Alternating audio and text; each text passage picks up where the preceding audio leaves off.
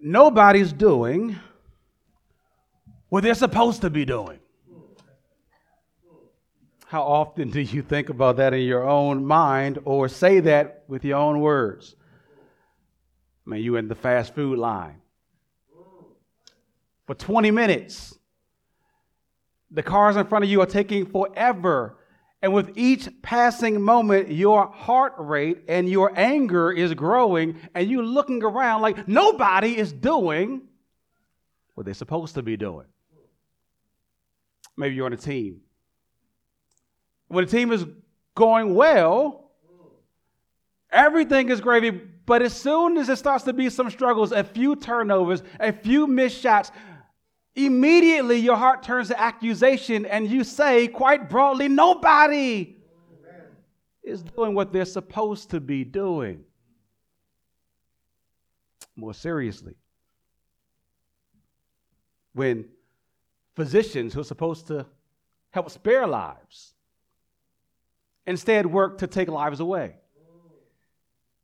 or police officers who are supposed to protect lives work to end lives, it causes us to reflect that it feels like nobody is doing what they're supposed to be doing. But you notice how often when we make those claims, the nobody never includes us. It's always them out there. None of them are doing what they're supposed to be doing. Well, our passage this morning, Jesus Christ shines a light on you, on me, and asks the simple question, are you doing what you are supposed to be doing? Friends, if you have your Bibles, would you turn with me to Matthew chapter 25. Matthew chapter 25, and this morning we'll look at verses 14 through 30 together. This is Jesus Christ's final sermon. It's 5 sermons that Jesus preaches in the book of Matthew, and this one is the Sermon on Mount Olives, where Jesus Christ is speaking of the future of his return back to earth and telling his people, telling his disciples what they must expect as they await his return. This morning we'll look at 25, starting at verse 14, going through verse 30. If you have a Bible of your own, you'll find Matthew in the New Testament. If you're not very familiar with the Bible, right before Mark and Luke and John is one of the 4 Gospels. If you need a Bible, you can find one under the chairs. And if you're using one of those Bibles provided, you can find it on page 830. If you don't have a Bible of your own, you can take that one home with you as our gift to you. I see you, Carter. You holding that Bible up. Keep on holding that Bible in your hands, little brother. Matthew 25, 14 through 30. Jesus says, "For it will be like a man going on a journey, who called his servants and entrusted to them his property. To one he gave 5 talents, to another 2, to another 1, to each according to his ability. Then he went away. He who had received the 5 talents went at once and traded with them, and he made 5 talents more. So also he who had the 2 talents made 2 talents more. But he who had received the 1 talent went and dug in the ground and hid his master's money. Now after a long time, the master of those servants came and settled accounts with them. And he who had received the 5 talents came forward, bringing 5 talents more, saying, Master, you delivered to me 5 talents. Here, I have made 5 talents more. His master said to him, Well done, good and faithful servant. You have been faithful over a little. I will set you over much. Enter into the joy of your master. And he also who had the 2 talents came forward, saying, Master, you delivered to me 2 talents. Here, I have made 2 talents more. His master said to him, Well done, good and faithful servant. You have been faithful over a little.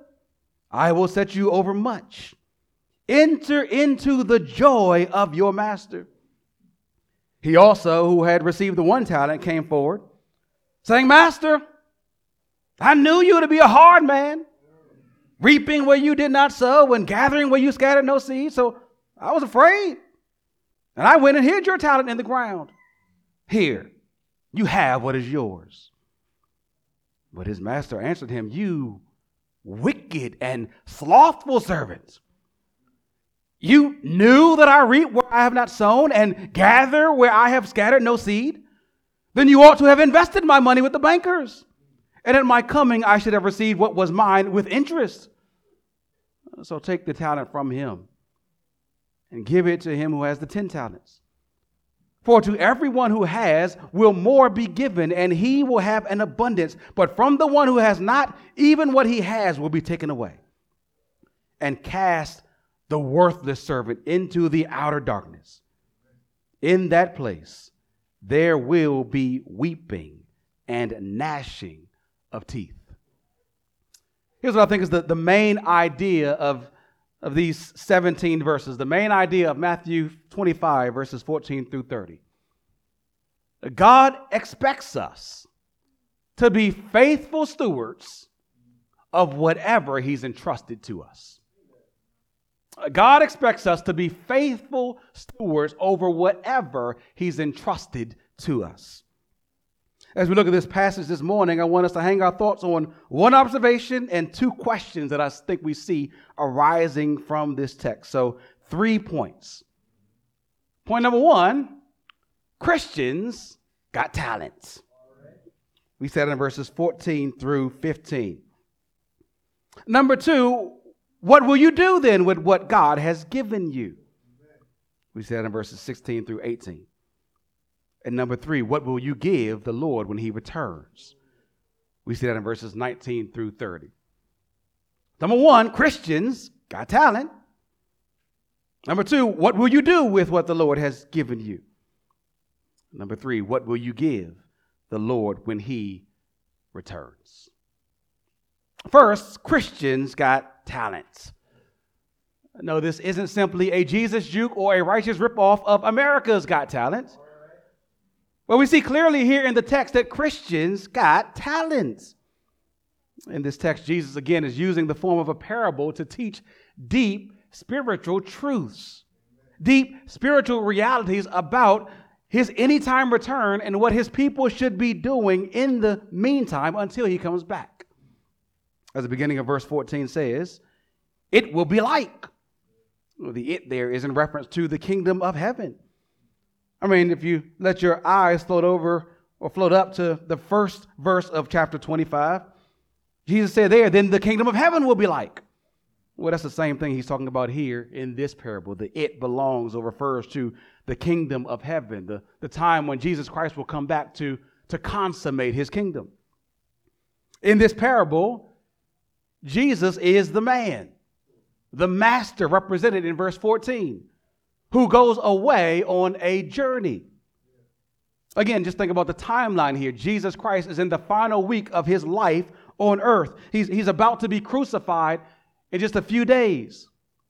But for Jesus, the cross would be fatal, but not final. He knew he would rise and ascend to heaven to be with his heavenly Father. Just as Jesus journeyed from heaven to earth to save us from our sins, so he would journey back to heaven from earth to reclaim his heavenly throne, to return back to us, to bring us into his kingdom. Jesus is the journeying master in this passage. And the servants in this parable represent professing Christians, just as the 10 virgins in the parable last week represented professing Christians. And to these servants in this parable, the master has entrusted to them his property. Verse 15 says he gave them talents. Now, what pops into our minds here might be oratorical eloquence, or the ability to sing, or to draw, or to build, or to play an instrument, or some skill or some aptitude. That's often how we think of the word talent. That's often how we've heard this passage interpreted, which is not a bad application. But the main meaning of the term talent here in this text is a monetary unit. A talent is a measure of money. In the first century, when Jesus spoke these words, 1 talent was equivalent to 20 years' wages for a laborer. Right? So just one talent was equivalent to 20 years worth of wages. To put that in a bit of context, the minimum wage for a laborer in the state of Maryland is $13.25 per hour. If you multiply that $13.25 per hour times 2,000 hours, which is roughly 40 hours a week for an entire year. If you multiply that, it adds up to $26,500 a year. Now multiply that by 20 years. It comes to $530,000. That would be the lowest level modern day equivalent of just one talent. One talent at the minimum is $530K today. It's an incredible amount of money. And these servants have it. Not inherently, it's not self-made money. They've not worked for it or earned it. Rather, they've been given this great treasure. It's been entrusted to them, which just shows the wealth of the master.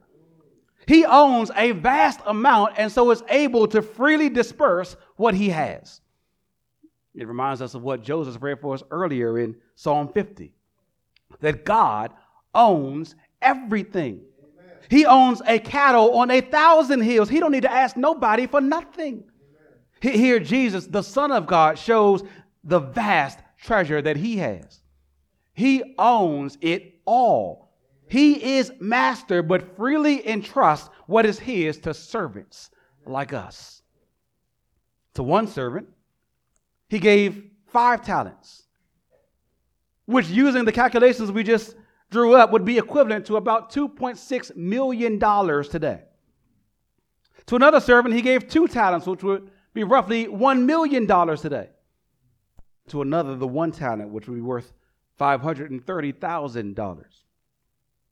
Friends, see here the esteem the master has for his servants, the esteem the Lord has for his people. He doesn't treat his servants like scum who are beneath him. He doesn't treat them like subjects whose sole job is to do whatever orders the master barks out. He doesn't simply load them with back-breaking work. He lavishes them with the riches of his treasure. He treats them more like heirs than like slaves. Friends, that's something of the relationship between the Lord, the Master, Jesus Christ, and his people, whom he's purchased by his precious blood to be his very own.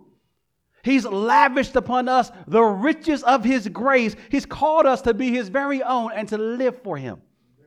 And he's furnished us with all kinds of gifts and resources, with everything we need to faithfully live for him and for his kingdom. All we have needed, his hand has richly provided. The Lord Jesus is wealthy and willing to share. He has ginormous riches and is generous. He gives what he has. And he gives what we can handle. And notice the end of verse 15 says, the master gave to each servant according to his ability. Because the Lord has intimate knowledge of us. He made us and knows our capacity. He knows our strengths and our weaknesses. He knows our temptations and our longings. He made us and has placed us where he has us. He has determined where we are in life. And he knows exactly what we need for each sphere in which he's assigned us. And so his giving is neither random or haphazard. It is tailor-made for each individual. God gives one servant 5 talents, another servant 2 talents, and another 1, to each according to their ability. But you know what our problem is, all right? We often respond, why you only give me 5? Or why 2 and not 5? Or why only 1? But the better question is, why give me anything? I mean, he could have given us what we deserve, which is an eternity in hell for all the sins we've done against him. But he chose out of his own free will to show you and I grace. to give us what we do not deserve. Too often we complain about what we don't have, because too often we're looking at what others have. We see somebody else doing something super spiritual, maybe standing behind a pulpit preaching like this. And we might think, I ain't got the confidence or the skill to be no preacher. Well, maybe God ain't equipped or called you to be a preacher. We see somebody who seems to have great charisma and people skills, who lights up any room that they walk into, who compared to your more introverted personality seems to have far more than you and often makes you lament the type of person that you are. But friends, that is of the devil. The Lord wants you to look at all he has given you as a gift and to praise him for it, instead of complaining about what you seemingly lack. I mean, even what he's given you that you think is a curse might actually be a gift. I mean, think of Moses complaining when God called him into his service. Lord, I'm not eloquent. I'm slow of speech and got a stammering tongue. The Lord responded, boy, who gave you that mouth? Yeah, you might not have the eloquent mouth of a statesman, but you have a mouth that I made and that I will fill with my words for you to fulfill my purposes. Maybe you think of something the Lord has given you, such as singleness, as a curse, because you look at it solely through the lens of what you don't have, a spouse. But Paul tells us in 1 Corinthians 7 to look at singleness as something that you do have. More time and more attention to give undivided devotion to the Lord. Singleness is a gift that God gives for the sake of his kingdom. God may not give us everything or what the next person has, but the Lord has given all of us something incredibly valuable, something fit specifically for us that he intends for us to use for his glory and for the good of others. That could be money or time or circumstance or season of life or gifting or opportunity. It could be the message of the gospel, the great treasure, the greatest treasure that he's entrusted to jars of clay like us. He's given all of us something valuable. The question then is, what will you do with what God has given you? That's our second point this morning. What will you do with what God has given you? Notice at the end of verse 15, the master entrusts these servants with this incredible treasure. And we read, then he went away. Now what might your mindset be there? The master gives and then he goes away. You might figure, well, when the boss is away, the boys will play. I mean, young people, when your teacher tells you that she'll be out of commission, out of the classroom for a couple of weeks for a surgery and leaves you a packet to complete with the substitute, you're like, yeah, right. Party time. But right, you think it's time to lax off, to slack off. Here the master has left these servants with great wealth. I mean, what would you do? You might think to spend it on yourself. I mean, a lump sum is just calling to be spent. I mean, some of y'all already got plans for that tax return when it comes. That new iPhone, them new shoes, expensive purse, planning that vacation. But notice what this first servant did.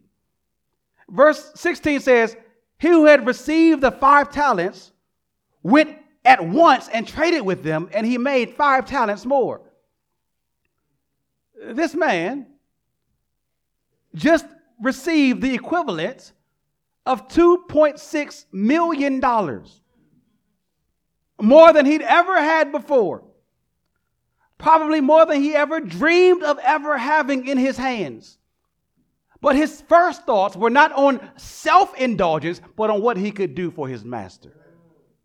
The text tells us that immediately or at once he traded with the talents and made 5 more. He didn't linger around and play with the master's money. He didn't say, well, the master just left on this journey. He's going to take some time to come back, and so I can wait a while and I'll see what happens. He immediately went about his master's business.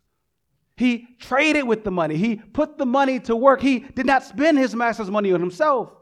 He did not sit on his master's money. He sought to multiply it. He wanted to give back to his master more even than the amazing amount the master had entrusted to him, even though it wasn't his money. He so treasured the master that he wanted to see his possessions and his influence grow. He was not embarrassed or ashamed to help build another man's empire, to help build into another man's kingdom. He was honored to be able to serve in that man's service, and he labored faithfully for his master. The text tells us that the second servant did likewise. Verse 17 says, so also the one who had the 2 talents made 2 talents more. Just as the other servant, he diligently worked with what the master gave him. He had less than the first man, but it did not lead him to work less. Because he had the same master, and because of his great worth, the second servant labored to multiply what he'd been entrusted with. And friends, labor it was. I think we might see the example of these first 2 servants here and only focus on their success. I mean, both of them doubled what they'd been given. But it did not happen overnight. It wasn't by magic. It involved some sweat capital. It involved some planning and some plotting. It involved taking some risk. We're not told exactly what they did, but they did something. These men were diligent. They were industrious. They were creative. They were enterprising. They were endeavoring to do much, to make much for their master. These are something of the habits that flow from the heart of a genuine Christian. As a Christian, you've been enlisted into Christ's service, the very one who became a servant for us. Jesus Christ, the author of creation, the one through whom all things exist, the one who was infinitely glorious and powerful and perfect, humbled himself, took on flesh, and became a servant for us. He came into the world to save dead sinners like us and give us new life. He came into the world to grant rebels like us forgiveness. He came into the world to call servants like us to a new and a better and a far more glorious service. You see, this might sound a little off-putting, going to Christ's service, but it's glorious because you got to realize we were all born servants. We were all born already slaves to terrible masters, to sin, and to Satan. You know, that's why you can't stop doing the things that you keep on doing, because you are in bondage, the Bible tells us. We are all following the ways of this wicked world. We are all born inheriting Adam's sinful nature and all bound to follow the antagonist of sin, Satan, and all his schemes to do wrong.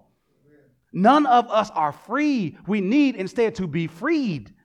We are all following the course of this world, following the prince of the power of the air, the spirit that is now at work among all the sons of disobedience, causing us to carry out the desires of the body and the mind, making us by nature children of wrath, like the rest of mankind. We are all bound to sin and destined for hell, for serving the world and the flesh and the devil. But Jesus Christ came to set us free, to save us from our sins and to put us in a better service. He did that by becoming sin for us. He took on our flesh and then took on our sins.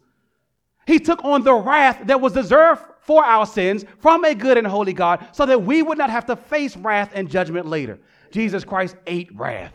He ate God's judgment on the cross for sinners like us and for all of those like us who turn from our sins and trust in Jesus and his work on the cross who trusts not only in his work on the cross, but his getting up from the grave after 3 days, showing that his death was sufficient payment for all the sins of all those who ever turn from their sins and trust in him. He grants eternal life. For all of us who trust in Christ and turn from sins, regardless of age or race or social status or all the mess you've done wrong, no matter how long your rap sheet is. You know, sometimes the police pull you over and they didn't ran that report when they run those tags. And they see all those warrants out for your arrest. Or they see what you've done wrong, and that causes them to treat you more harshly when they do get to you. The Lord ain't like that. He knows your full record and your full rap sheet, but he comes to you in grace. He don't come to you treating you like a rebel. He comes to you and say, come to me, all you who labor and who are heavy laden, and I'm going to give you something far better. I'll give you rest. I'll give you joy. I'll give you forgiveness. I'll give you a new life. He'll give you the thing that you need most this morning if you turn from your sins and trust in him. Jesus Christ calls you into a better service. Don't leave here still a slave to sin and to Satan. He's going to lead you to a wrathful God. Leave here knowing the gracious work of a good and gracious Savior who calls us into his heavenly service. Live for him. You see, when you treasure the real master, the true and better master, it transforms how you live. Right? You want to live for him. There's an inward motivation to please him that drives outward actions. There's an inward motivation to honor him that fuels your everyday steps. When you're astonished at what the Lord has done for you, you seek to see it multiplied. You're like, I can't believe he's been this good to me. Let me go tell somebody else about this good news. Let me tell somebody else about the God who loves and who's gracious and who's willing to save. I mean, just think of some of the Bible's commands, not only to be disciples, but to make disciples. Think of Paul's instruction to Timothy in 2 Timothy 2. Paul was astonished that the Lord has saved him and had entrusted him with the message of salvation. And so he instructed his protege Timothy, what you have heard from me, entrust to faithful men who will be able also to teach others. And Paul's heart was so captured by King Jesus that he wanted multiple generations to know him. Paul said, it's not just about what I got. I got to labor to invest in the next generation. And Timothy, you labor to invest in the next generation. You take these little 2 fish and 5 loaves and see what the Lord might do to multiply them. That's what we're called to do. Paul wanted to give his life. He risked his life for the purpose of seeing God's work and God's kingdom grow. That's the work of a Christian. This life is not about us, but about him. All that we are and all that we have is due to him. And so we want to maximize and multiply everything for his glory. If he's given you a job, faithfully steward it so that it produces not just money for you to take care of yourself and your family, but so that it produces opportunities for you to be a witness to your co-workers of the power of King Jesus.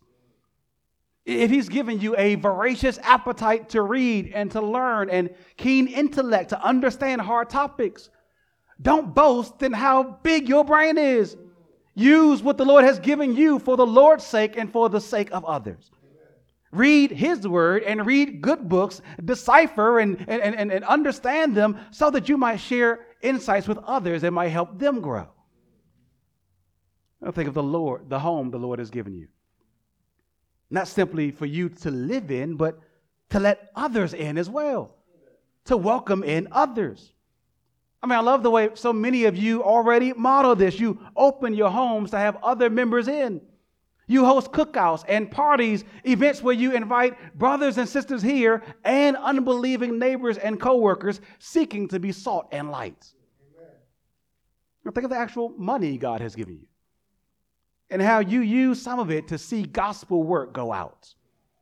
You give to our church budget so that the preaching of God's word locally is supported, so that missionaries globally are supported, so that the upkeep of this building is supported, where we can meet together and encourage one another and equip one another to be salt and light wherever the Lord places us throughout the week.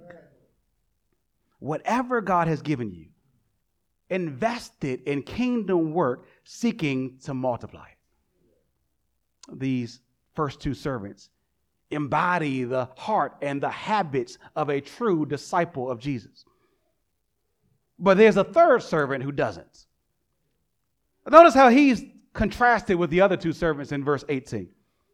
We read, but, it's always kind of key term there, but he who received the 1 talent went and dug into the ground and hid his master's money.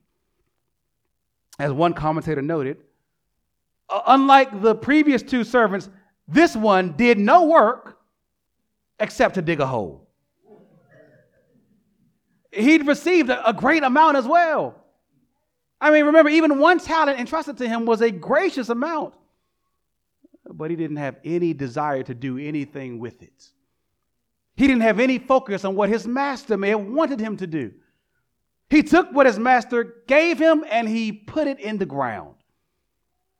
It's the ancient equivalent of putting your money under the mattress. This man played it safe. He had no ambition, no endeavoring mind for his master. He said he belonged to the master, had been given a gift to steward, but that was enough for him. He sought to make no gains for his Lord.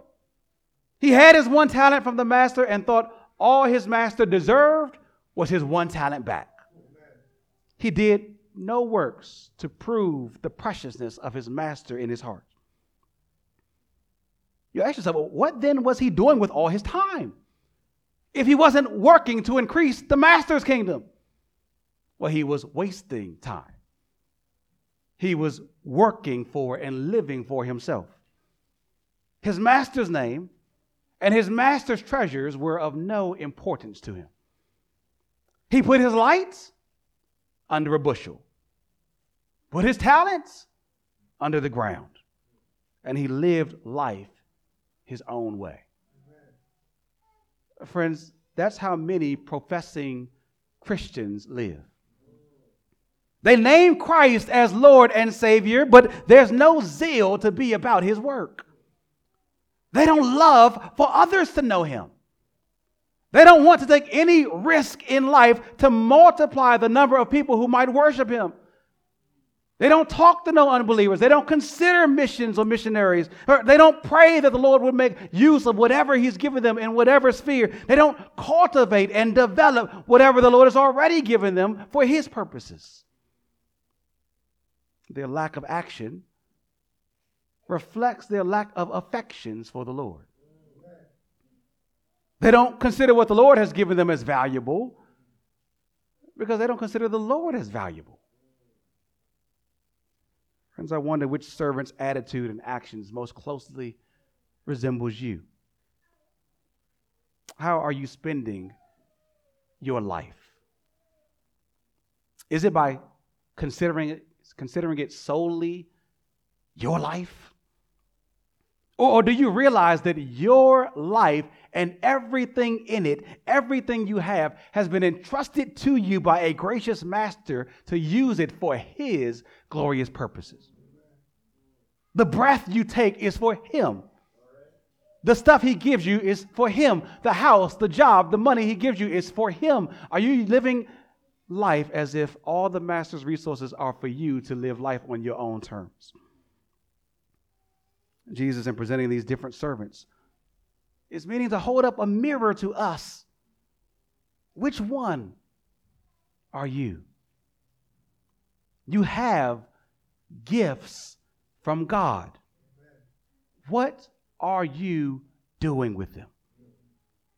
Friends, use God's gift to bear good fruit. If you need help figuring out what that might look like, ask me, ask Warner about some ways you might use some of your gifts to help our church. Go and talk to other members about ways they invest their time, their money, their giftings for the Lord's sake, so that you might be encouraged to go do the same. Ask God to help you live faithfully for him now, that you might not live fearfully before him when he returns. And friends, the Lord is returning. And so the final question to be asked is, what will you give to God when he returns? Point number 3, our third and final point. What will you give the Lord when he returns? In other words, what returns on his investment will you have to offer?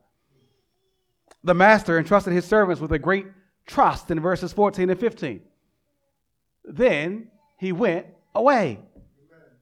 But verse 19 tells us that after a long time, the master of those servants came and settled accounts with them. It reminds us of the parable last week when the bridegroom was delayed, but then suddenly came.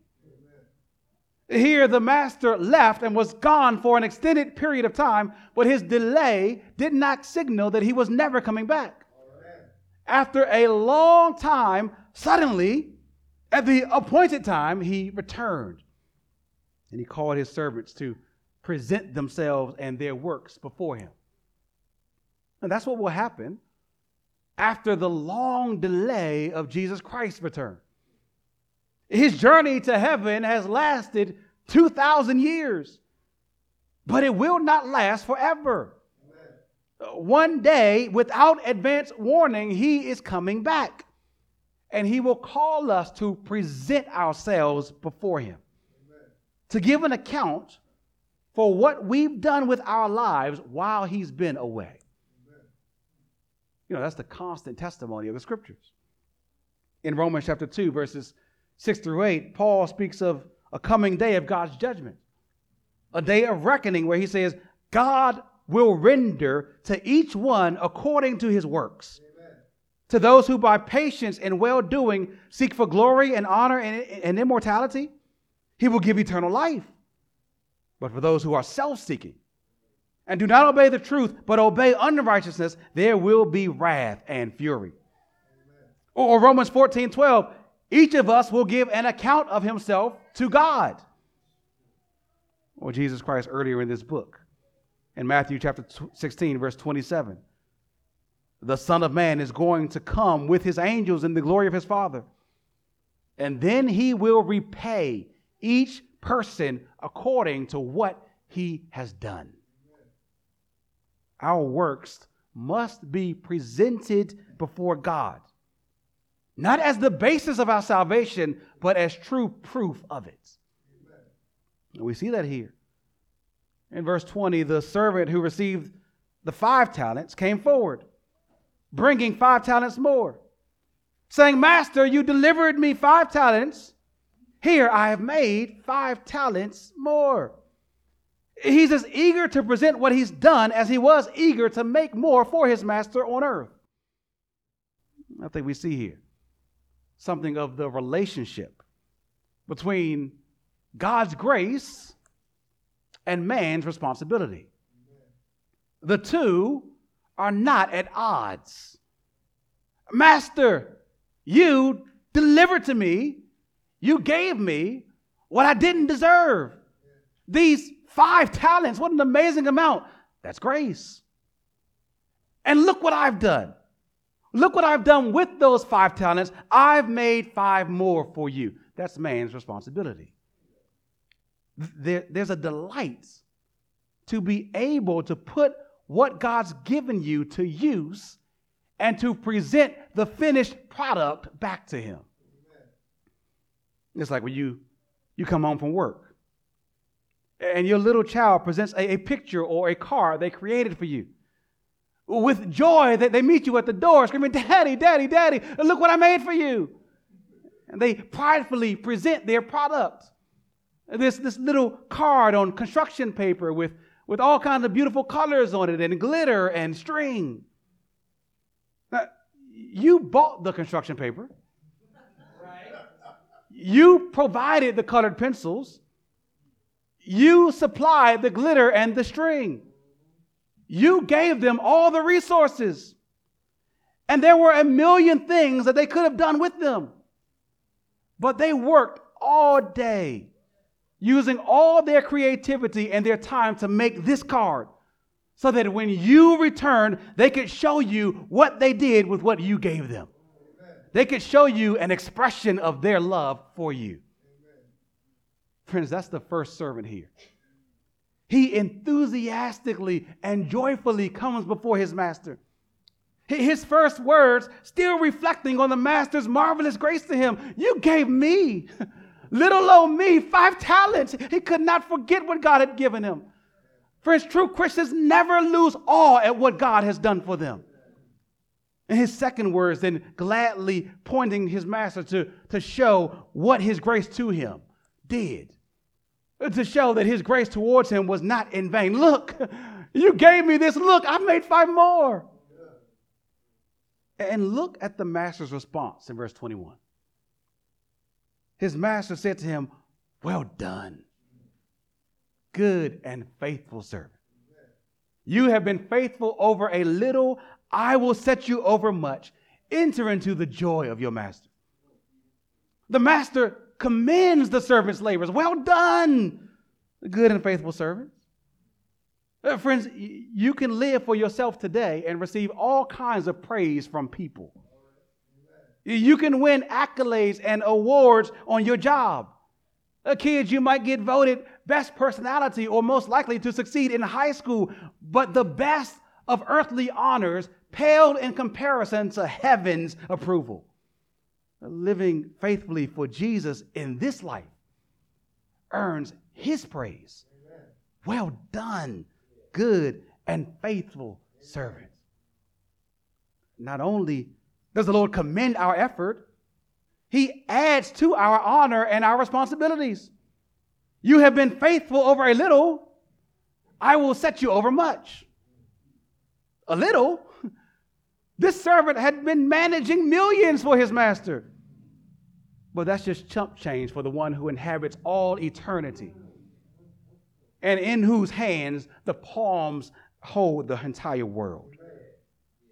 There's more in store for you. Friends, I think it encourages us not to be small-minded. Don't live for all the world stuff, all the world stuff. Use the world stuff for the Lord's purposes so that you can have far better than anything you can get here. Faithfulness over whatever God has entrusted us to now leads to greater reward later. I mean, think about the later part. What can be better than millions of dollars here? Faithfully used. Well, the Lord promises that we will reign with him forever. Amen. That we will be co-heirs of an eternal heavenly inheritance, and we will judge the entire world with him. There's better ahead. Christians need to know that. He invites this faithful servant into that forever reality. Amen. Enter into the joy of your master. The joy that this servant felt in working hard for his master, multiplying his assets on earth, and then joyfully presenting those multiplied assets back to his master. Well, now his joy would be multiplied as he dwells in the presence of the everlasting joy of his master. And it's not just him. Verse 22 tells us that the second servant who received the 2 talents, he came forward just as enthusiastically as the first to meet the master. And he presented not just the 2 talents he'd been given, but the 2 additional talents that he'd made. And he too was met with the same commendation. The master didn't say, well, the man before you brought me 5 talents back. No, the amount produced was not the point, but rather the heart behind the service. The desire to do the master's work with the master's resources wins the master's praise. To him also the response, well done, good, faithful servants. Enter into the joy of your master. Amen. And friends, it's not just these 2. That's the commendation and reward for all who faithfully live for King Jesus now. We will one day receive this same commendation if we continue faithfully living for him. Amen. When he returns, he will have word for us. Will you be commended when Christ comes back? Amen. Or will you be condemned? We see there's another response met with a third servant's appearance before the master. In verse 24, the one who'd received the 1 talent came forward just as the previous 2 servants. But notice here how the story breaks. With the previous 2 servants, they appeared before the master. They acknowledged what they'd been given by him. Then they presented what they'd done with what they'd been entrusted with.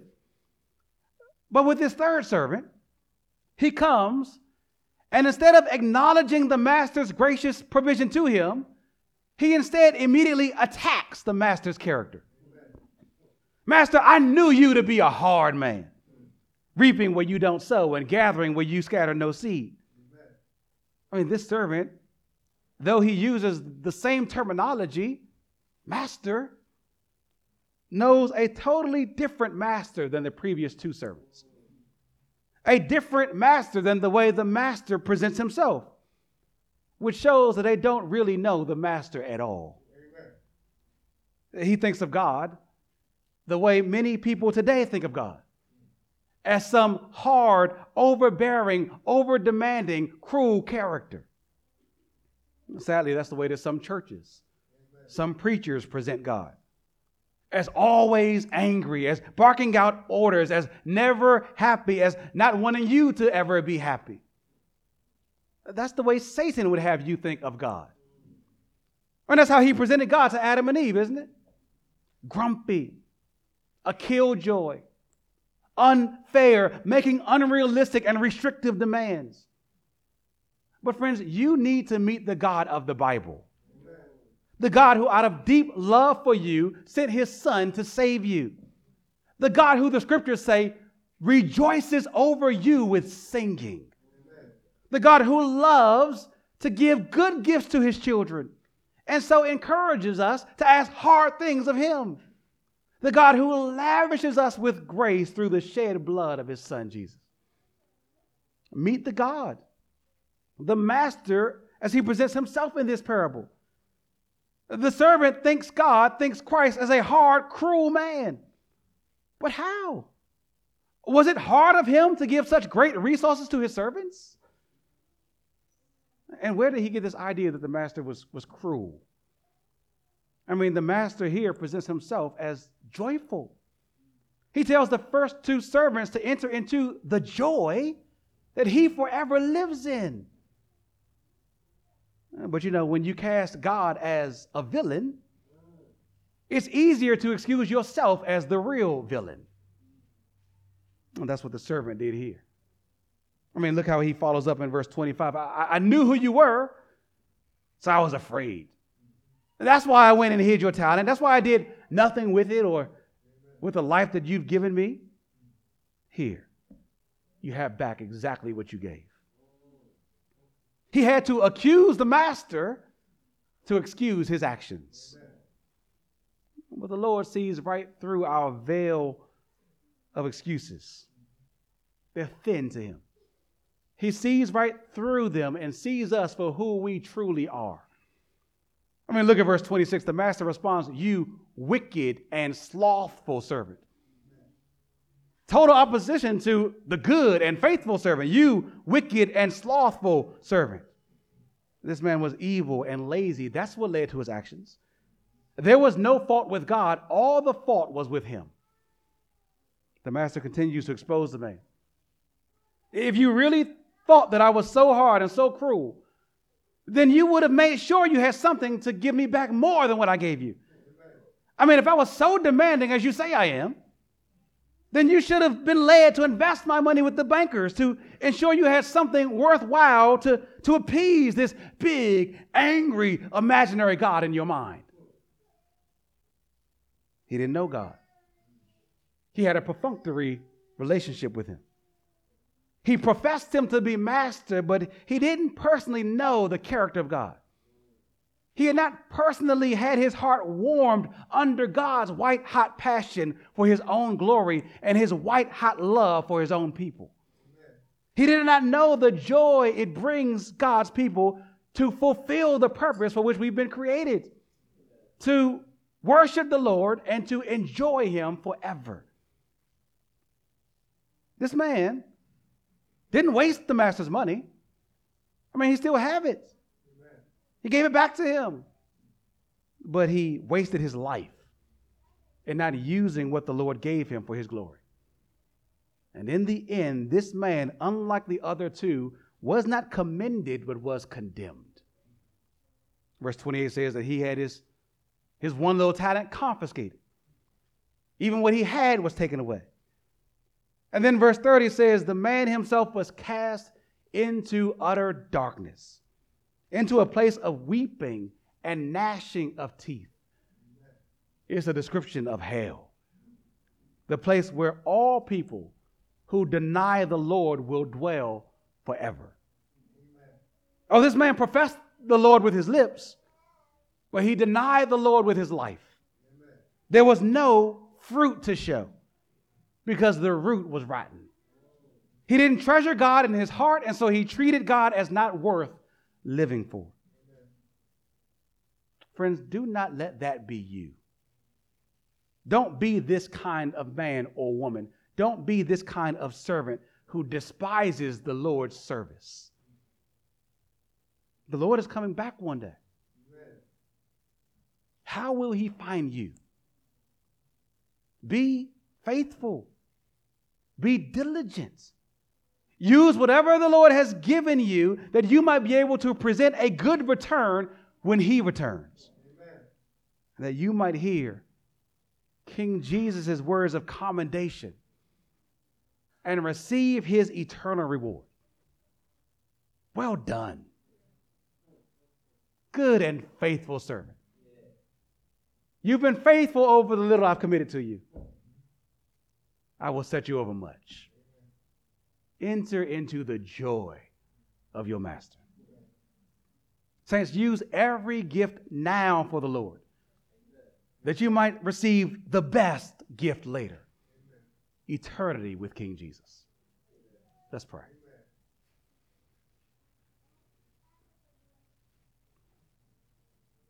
Lord, we pray that you would guard us from wasting our lives and wasting the things you've given us by living for our own glory and not yours. Move us to be diligent, to be enterprising, to be creative, to be risk takers, to do all that we can with all that you've given us to add to Christ's glory and to build into his kingdom. Amen. Thank you for inviting us into this kingdom. We were rebels, but you've shown us grace. And so, Lord, help us to live under your grace and show gratitude. And Lord, having been given much, help us to surrender all for you. We pray this in Jesus' name. Amen.